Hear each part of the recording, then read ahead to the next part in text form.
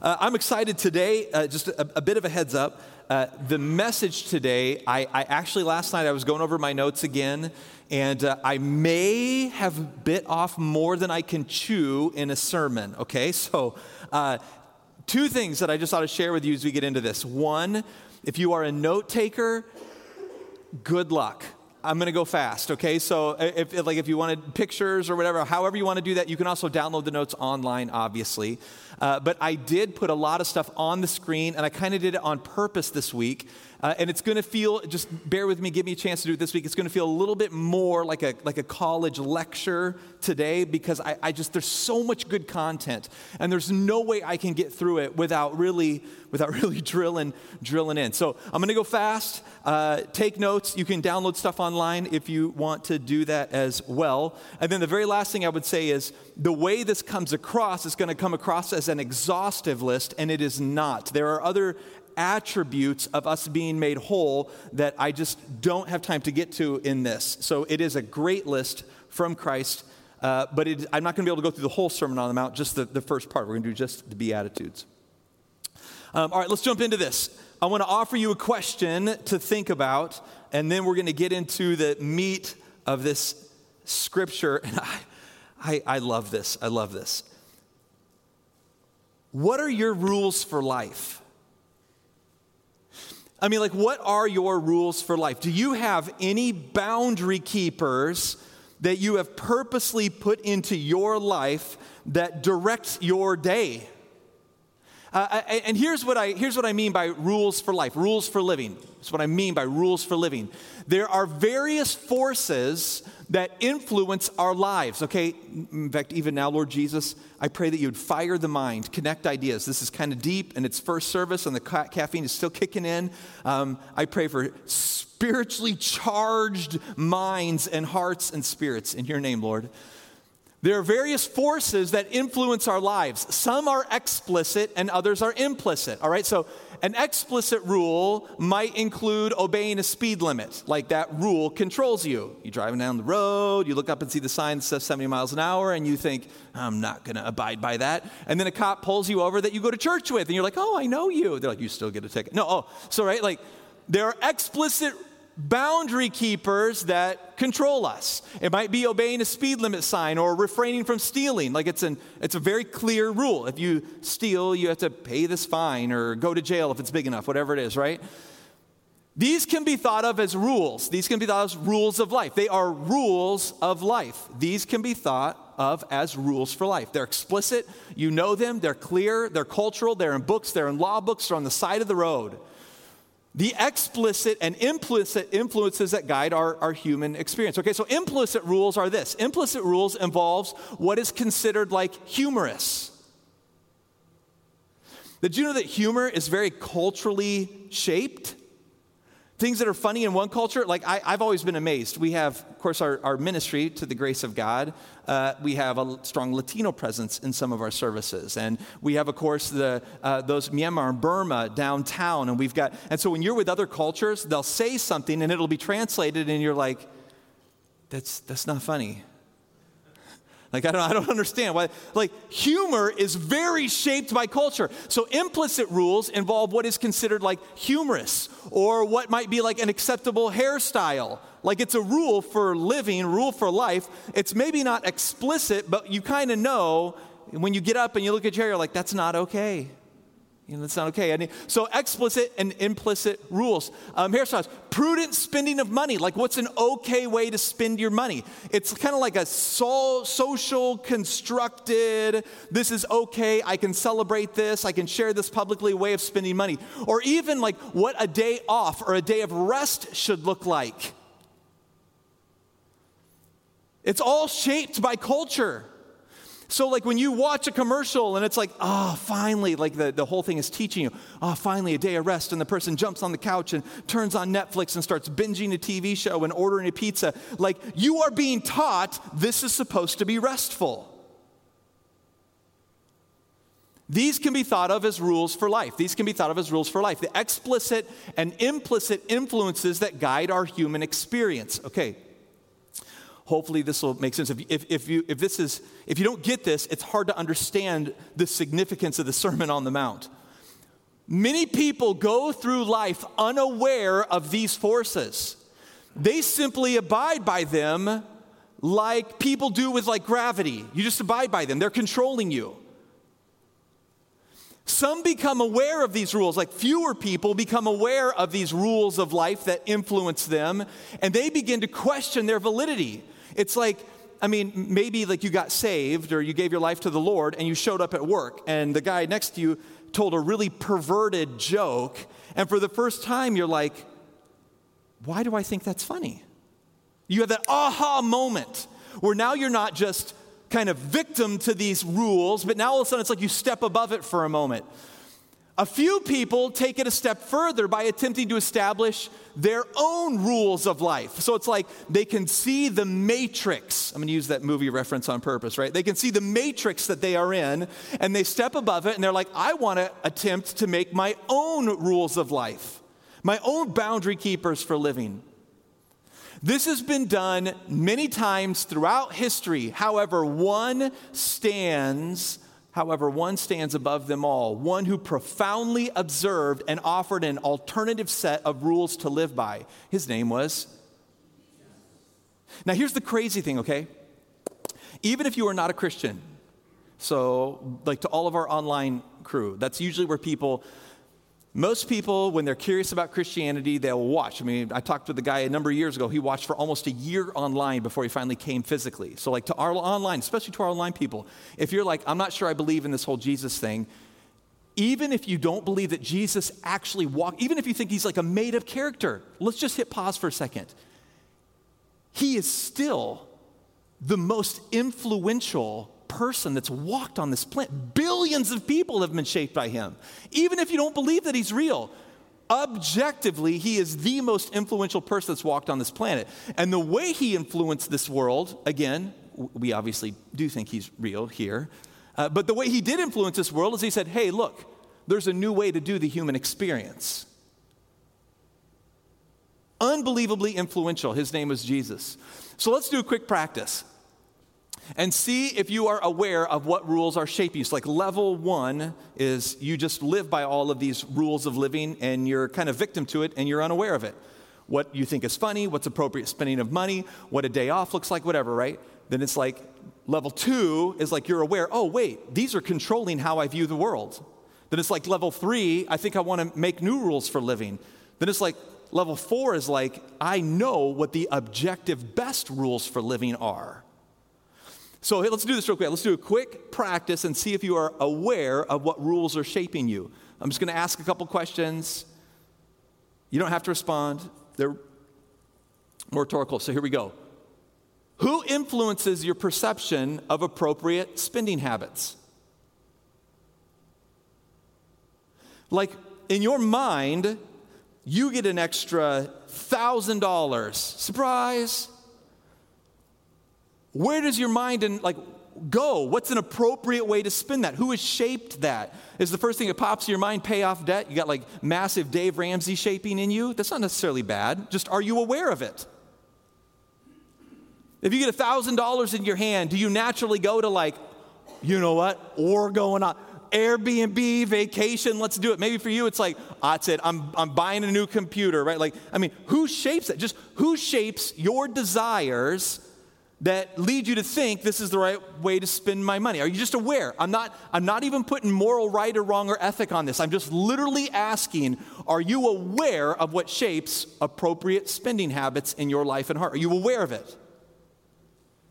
Another question might be this: who molds your perception of appropriate clothing to wear?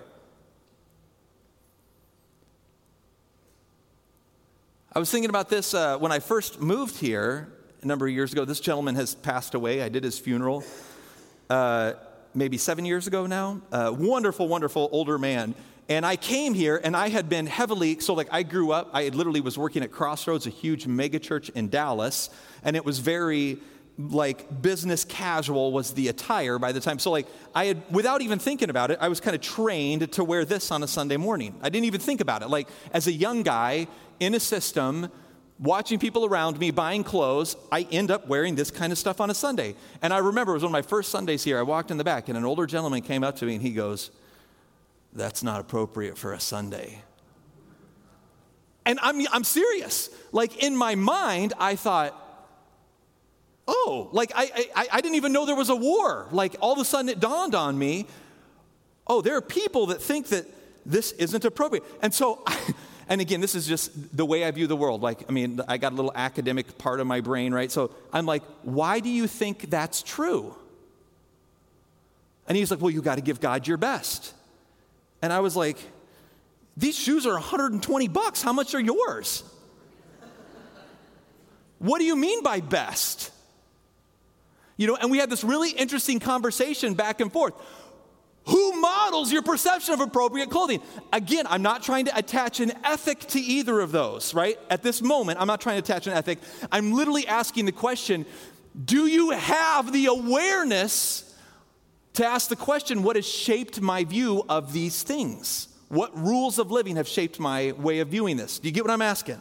I'm not trying to say ethically right or wrong in this moment. That's not my purpose. It's, are you aware of what shaped it?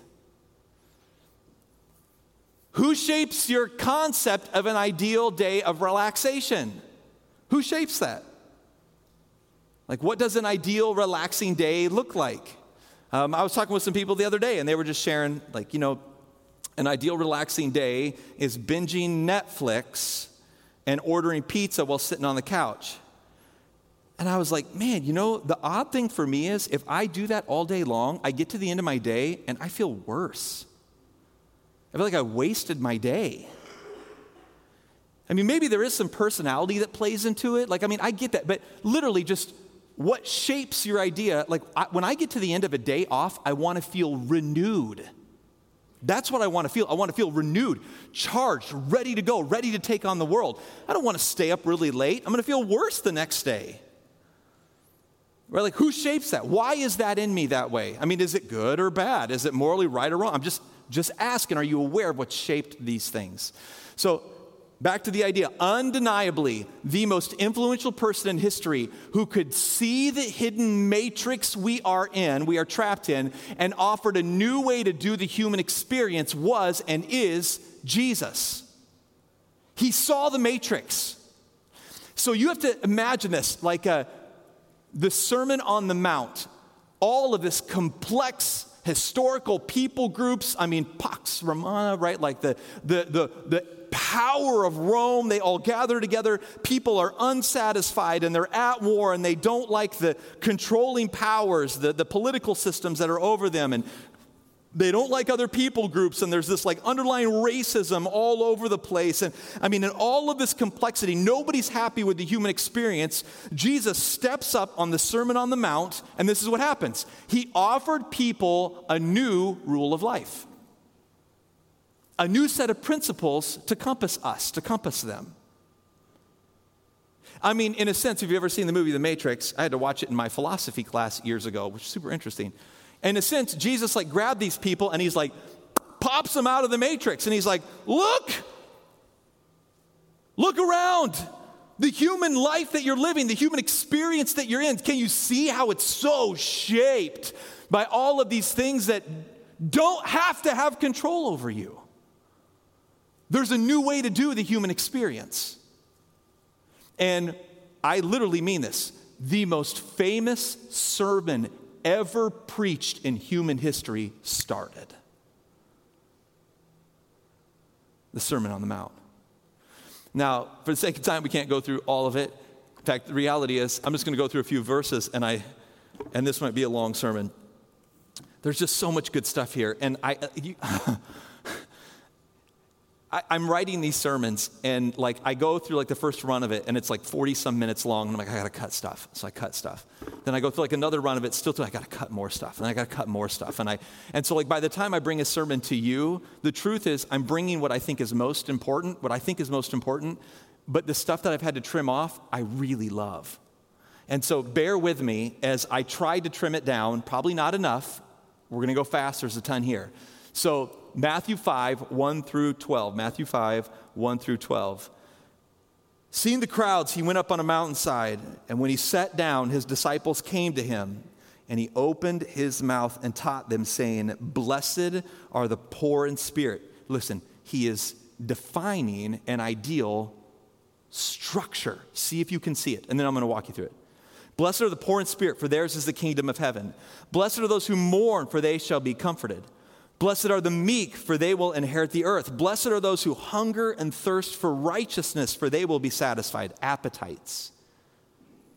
"Blessed are the merciful, for they shall receive mercy. Blessed are the pure in heart, for they will see God. Blessed are the peacemakers, for they shall be called sons of God." Man, those phrases are so important. "Blessed are those who are persecuted for righteousness' sake, for theirs is the kingdom of heaven. Blessed are you when others revile you and persecute you and utter all kinds of evil against you falsely on my account. Rejoice and be glad, for your reward is great in heaven, for so they persecuted the prophets who were before them." All right, let's get into this. And I'm going to go quick. Hang on. Hopefully the caffeine is kicked in. Let's begin by defining the word blessed. This is really important. To be ultra clear, hashtag blessed life is not the same as blessed in Scripture. Okay, I just be really clear. So when you're like on Facebook or Instagram or Twitter or X or whatever it's called now, or TikTok or whatever thing, right? When you're looking at all of our culture and people say, "Blessed life," like they buy a brand new car and they're like, "Blessed life." They get like these really nice shoes. Hashtag blessed life, and they're like on this like killer vacation in the mountains, like hashtag blessed life. Let's be really clear. Hashtag blessed life is not the same as really blessed as the Scripture defines it. So blessed life, hashtag blessed life, as best as I can tell, is a celebration of a dopamine hit. That's what it is. I mean, as best as I can kind of hammer it down. Hashtag blessed life is basically a celebration of a dopamine hit. Blessed in Scripture refers to someone who is in favor with God. It is living in honor. It's the difference between immediate gratification and deep satisfaction. It's the difference between investment, like I'm strategically investing, and just indulgence.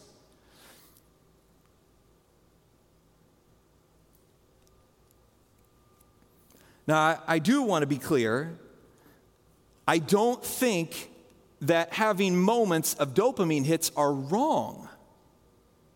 We just have to remember we are compassed by more than mere dopamine hits. Blessed is the person who knows their, what I would say is telos, right? Their purpose, their goal, the meaning of life. Here's the way to say it. Dopamine hits aren't necessarily bad. God made them. That's wonderful. But you are more than a mere animal. You have purpose, a goal, a direction, meaning in life. You have that. And to live fully into, to know your purpose and live into it is the blessed life. So maybe a way to kind of talk about this is like, think about Blessed Mary through history. Maybe a way to like follow that phrase through history. And like the Catholic Church can offer us a lot more because they've been around longer. So if you follow the phrase blessed and you see what it's attached to and you follow it through. So like blessed Mary. All through church history, when people said Blessed Mary, they weren't imagining Mary eating like sweets, sitting on like a diamond-studded chariot, going like, "Blessed life, Jesus mom," right? That's not what it is.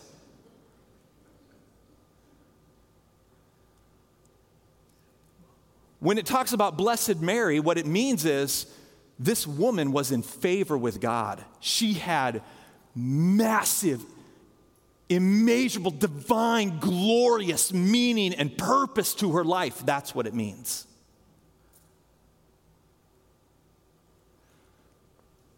All right, let's work through the Beatitudes. So that's the word blessed. Let's work through the Beatitudes. Let's work through them found in the Sermon on the Mount. What I would say is Jesus' rules for living. These are not exhaustive. There are other things that you could find in Scripture, like what self-care looks like. He doesn't get into a ton of that in this, but that could be a part of it too. So some of the rules for life as we find Jesus talking about them. All right, here we go. Blessed are the poor in spirit. Poor in spirit, that phrase basically means like humble. Blessed are the poor in spirit, for theirs is the kingdom of heaven. So the way to ultimate glorious wholeness and satisfaction is humility before God. So the way I would say it is this: Jesus begins his new rules for living by saying that humility before God is the way to heaven. Literally, the way to the ultimate dopamine hit is to know your purpose and not just follow little tiny hits. Maybe would be a way to say it. Jesus begins his new rules for living by saying that humility before God is the way to heaven. Literally, the ultimate honor and the ultimate satisfaction begins. The first rule of living begins with humility. So here would be the way to say it maybe. The first general rule for life, according to Jesus in the Sermon on the Mount, is this: we are a people. Hey, and I literally mean this like all of us right now in this room. We are a people who submit to God's expectations above all other expectations. That's the first thing. That's what we are. How you might contextualize it. So this might be a way that you might contextualize this in your own life. I commit, maybe you write a statement like this: I commit to examine my life rhythms and finances. I use that on purpose because Jesus uses it as a tool in other texts. I commit to examine my life rhythms and finances on a whatever basis to see if I am prioritizing God's kingdom values above all others. Like your use of time, your use of your money, your use of you actually take the time and go, are the things I'm prioritizing humble under God as divine direction? Or do I do part of my life where it's like, I like God's ideas here, but I am going to not be humble before the Lord with how I do my money because I like my way better than God's. Do you see it? The first step, we are people who submit everything under God's values. All right, the next one, verse 4. Let's keep working through this. The second rule of life that Jesus offers: blessed are those who mourn, for they shall be comforted. Okay, so again, we've got some linguistic things we got to work through to understand this. Jesus continues by showing how his kingdom people aren't afraid to be honest about their weaknesses, and they are willing to help others deal with theirs. So the whole idea of mourn is I am going to enter in to even hard places with you, and I need you to enter into even hard places with me. We're going to do this together. So maybe a second rule of life, according to Jesus. So we are a people who confess and deal with our issues and help others do the same. Whatever hard issue it is, we step into it with people, and we allow people to step into it with us. Some of you in this room, you struggle with getting into hard things with people. Other people in this room, you struggle with letting people into your hard places. But we are a people who step into transparency as a rule of life. Mourn. We mourn. We step into this with them. Okay, so how you might contextualize this idea, there's a lot more to it. But how you might contextualize it: I will make time to participate in Christian community. Blessed are those who mourn. You're going to step into this with them. You're going to let people step into it with you. I will prioritize time to participate in Christian community with, and then you fill in the blank. What would you put in there? We commit to be honest and transparent about how God's truth is working in our lives. In the hard things where there's loss and a loved one has passed away, or we're in financial hardship. I feel the weight of this broken world. We do this as a community. We participate in this together, the communal language that's in so much of Scripture. And then you also let others do this for you as you help them. But who are you committed to, and who are you participating with? Verse 5, we're going to keep going for the sake of time. There's so much more I could say about that. Blessed are the meek, for they shall inherit the earth. Jesus goes next. He next shows how people who live by his kingdom aren't arrogant jerks. So somehow in our modern history, we've landed on this thing that to be godly is to be a really overwhelming jerk and push agenda all over people. Like somehow that... If Jesus really thought the best way to win the human heart was to show up and overpower everyone, he wouldn't have come to this planet as a baby born in a small town to a poor single mom. He would have come as like Thor.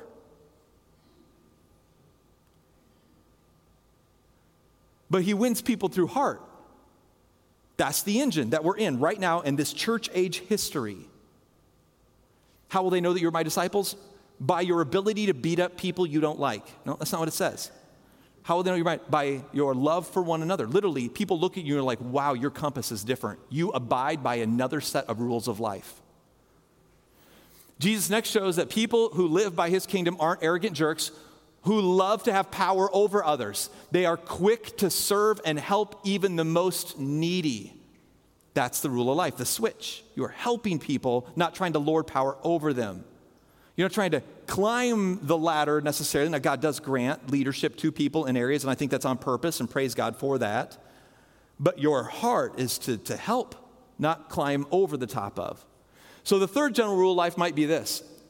We are a people, us here as Christians, we are a people who prioritize serving people rather than having power over them. That's what we're going to prioritize. We're going to prioritize serving people rather than prioritize continually trying to have power over people. We're going to prioritize serving them.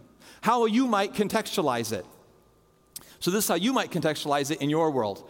I give of my time, I give of my talent, and I give of my treasure to, you fill in the blank for your rule of life, without expecting anything in return.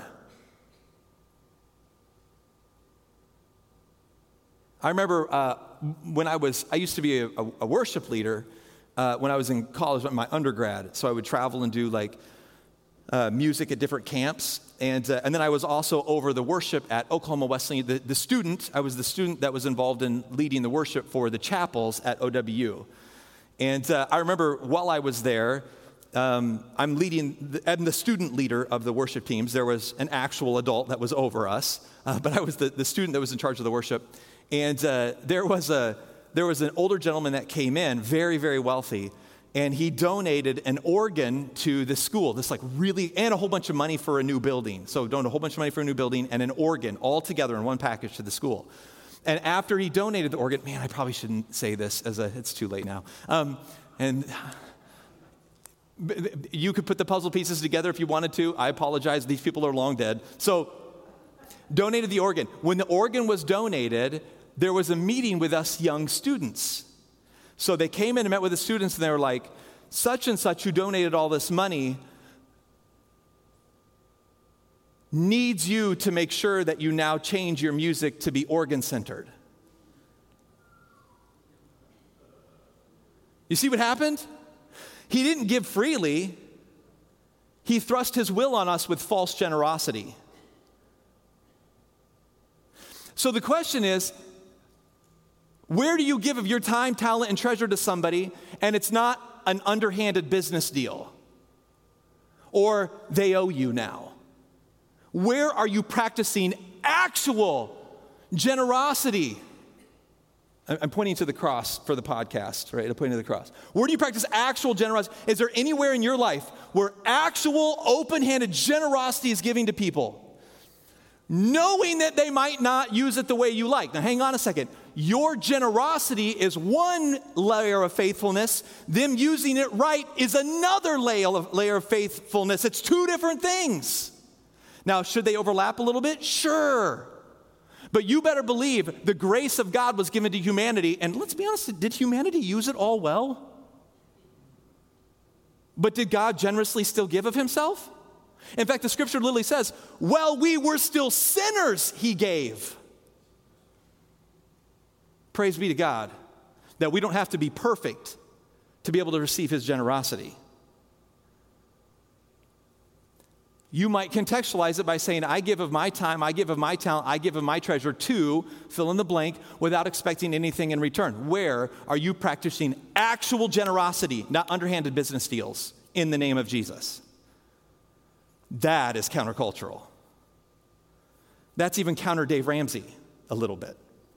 Love Dave Ramsey, by the way. I'm a huge fan of his in many ways. But like actual generosity. Another rule of life. Blessed are those who hunger and thirst for righteousness. Oh my goodness, I got to speed this up. Blessed are those who hunger and thirst for righteousness, for they will be satisfied. All right, so here's the next step, Jesus' rules of life. Jesus shifts his attention to appetites. We all have them, appetites. I don't just mean appetite for food, but appetite for influence, appetite for sexuality, appetite for like all the appetites. Jesus shifts his attention to appetites. You are guided by more than mere dopamine hits now. Not that dopamine hits are always wrong, but now you're more than mere animal. You are now you hunger and you thirst for righteousness. You have a telos, a compass that's bigger than just simple dopamine hits. Let me give you one of many examples. I had a whole lot more I'd like to give, but I don't have the time this morning. For example, an affair may feel really good in the moment, oh, you mere animal. But a life of honorable marriage grants an honor that you can be proud of for forever.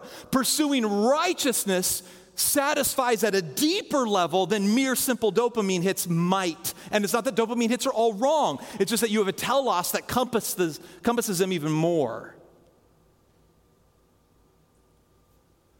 So the fourth general rule of life might be this. We are a people who are driven by more than mere dopamine hits. We don't live as victims to our appetites. We understand. Pursuing what is right before God, righteousness, is what will bring eternal honor and satisfaction. We understand this.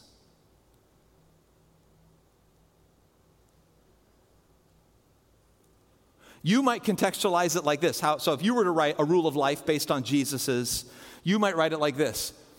I deny myself of, and then I don't know what that is in your life. I deny myself of and pursue this because I know it honors God. So as you examine your life, as you pop out of the matrix and you see a new way of doing the human experience, you're like, man, I need to deny myself of, and I need to pursue or make time for or change priority to because I know it honors God. I'm going to go ahead and invite Josh up, and I'm going to try to buzz through these last ones a little quicker. The next one, blessed are the merciful, for they shall receive mercy. Blessed are the merciful, for they shall receive mercy. Jesus teaches that compassion needs action.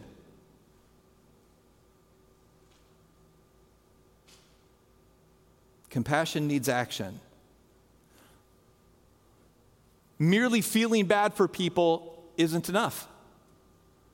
Kingdom of God people actually do something. They give of themselves to help those in need. They actually do something. The fifth general rule of life. We are people who actually engage. We are people who actually engage. We don't look at like the human trafficking with Destiny Rescue and we're like, oh, that's so sad for those little kids. They've been forced into drugs their whole life. They've been essentially abused by people. They've been overlooked and abandoned, and I feel bad for them. No, we are people that actually do something. We actually do something. We are going to actually do things when we see brokenness. We don't merely feel bad, we take action. So mercy in Scripture is not merely feel bad, it is hands and feet. We look for needs that we can meet, and we do it. We do it. How you might contextualize it. God has made me aware of, and all of us are different, by the way. Okay, oh man, it's a rabbit trail. I'm already out of time. Give me a second to just say this. I'm so sorry. It's going to make the service a little long. God often will put things on your heart. So it's like, I really feel bad for single moms or whatever, like on your heart. Or I really feel bad for Destiny Rescue, people and rescuing them out of human trafficking, or I really feel bad for. And what happens in the church world is instead of you taking action, you try to give away God's call in your heart by shaming other people. This is what actually happens. So then you go to the church and you meet people, talk to people, and they're like, I wish this church would just do more for the poor. What you mean is God called me to do something with the poor, and I'm not willing to do it myself.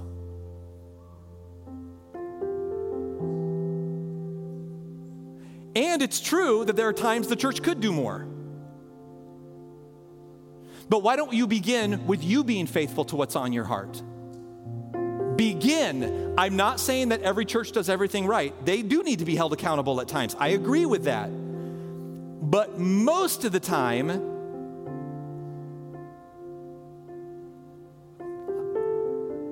just start with you being faithful to what God's put on your heart. Just start with that. Yes, God can hold the systems accountable. Yes, we can tinker with things. Yes, we can create. Yes, all those things are true. But just start with you being faithful to what God's put on your heart. I'm going to get an email on that one for sure. But my email address is chowie@encountertrinity.com. How you might contextualize it. God has made me aware of and how they need. I will participate in helping them by. Verse 8, blessed are the pure in heart, for they shall see God. The phrase pure in heart, man, I went back and forth linguistically, reading through different commentaries, doing language work, and I had a hard time. I can see why the translators, it's hard to get what they meant then into what we use like as axioms or phrases or words today. So this is my attempt to do that. The phrase pure in heart may be best understood in its modern context with the word attention. So think attention. Blessed are those who turn down any noise that is keeping you from hearing and walking with God. If you do this, you will hear and see God. So the general rule of life might be this. We are a people who know how and what to say no to. We ruthlessly eliminate the hurry and noise in our modern world so we can say yes to being with God in regular rhythms. We ruthlessly eliminate the hurry so that we can say yes to God in regular rhythms. There is so much that's drawing your attention. It is a spiritual discipline to say no. You just have to know what you're supposed to say no to and what you're supposed to say yes to. All right, how you might contextualize it. I am no longer victim to busyness. Man, if this would only be true, just that alone, Josh. Like if that alone, if people in our world could just do that alone, I am no longer victim to busyness. I come up out of the matrix. I am no longer victim to busyness. I will say no to, it's like the people that are like, I don't have time to do devos. And then as you get to know them, you're like, dude, you're binging Seinfeld for 4 hours every night. Say no. Seinfeld is a pretty good show. I mean, let's be honest. Like if you're gonna, I am no longer victim to busyness. I will say no to, so I can prioritize spending time with God by, and then think about it, daily, weekly, annual rhythms. Verse 9, I'm gonna go quick. Blessed are the peacemakers, for they shall be called sons of God. The Jewish concept of peace, we've talked about this a lot in church before. The Jewish concept of peace, even shalom, though that's not the direct translation, but it's the concept. The Jewish concept of peace isn't merely the lack of conflict, it is the introduction of good things. It is equally participating in justice and bringing people joy. It's bringing people joy. How are you bringing people joy? So now Jesus is not saying only look for hurts and help people. He's saying look at all your brothers and sisters and you be an engine for bringing people joy. The seventh general rule of life might be this. We are a people who participate in justice and we are bringers of joy. We don't only want peace. We want to bring joy to people. We give good gifts to others, and we take joy in bringing them joy. That's what we do. That's the kind of people we are. It feels good with a young married couple, and you come up and you go, hey, I'll babysit your kids one night. You guys go out and have a great meal together. I just want you to know you're loved and seen. We do that kind of stuff all the time, as often as we can, because we are bringers of joy. That's the kind of people we are. How you might contextualize it. I will bring God-honoring joy to, who is God put in front of you here? By, who is God put in front of you here? Verse 10 and 11, blessed are those who are persecuted for righteousness' sake, for theirs is the kingdom of heaven. Blessed are you when others revile you and persecute you and utter all kinds of evil against you falsely on my account. Jesus does something really interesting in this very diverse, boy, I wish I could spend a lot of time talking about context here. Jesus does something really interesting in this very diverse, socially complex historical setting.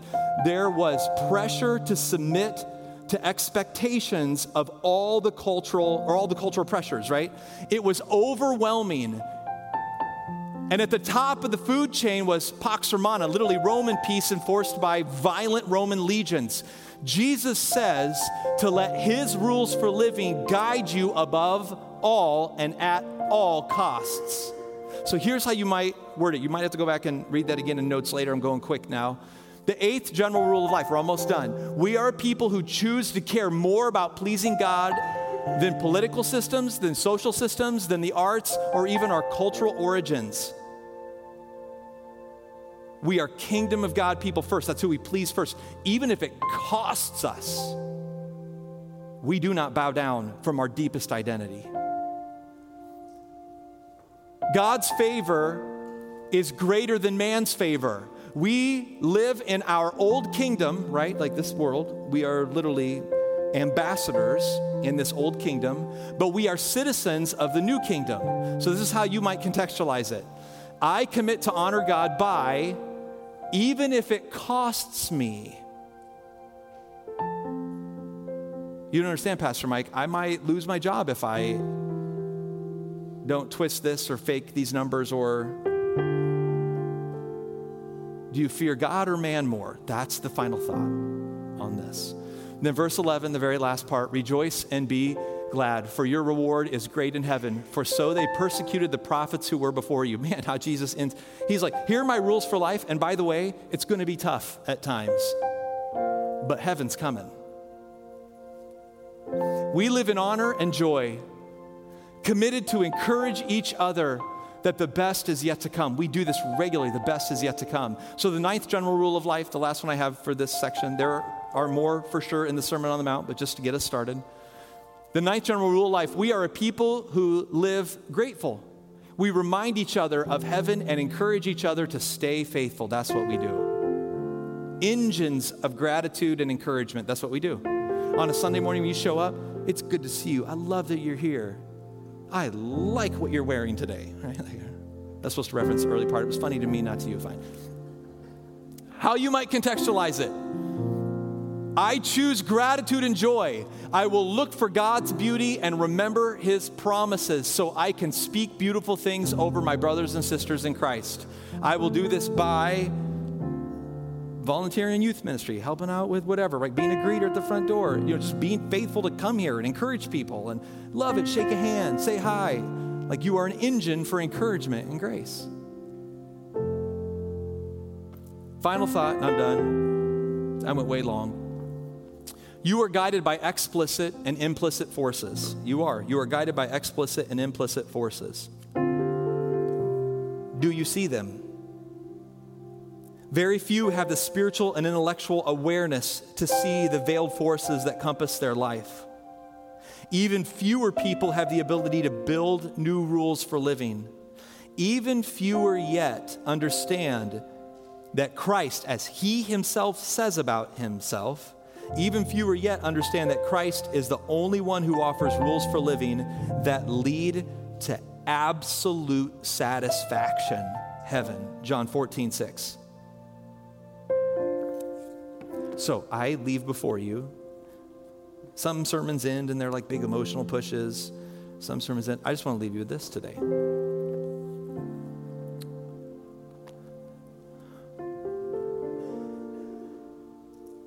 What does this mean to you?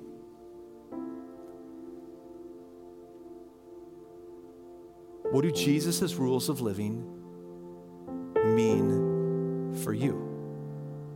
What's one thing that maybe you could consider. Just, Holy Spirit, even now you speak.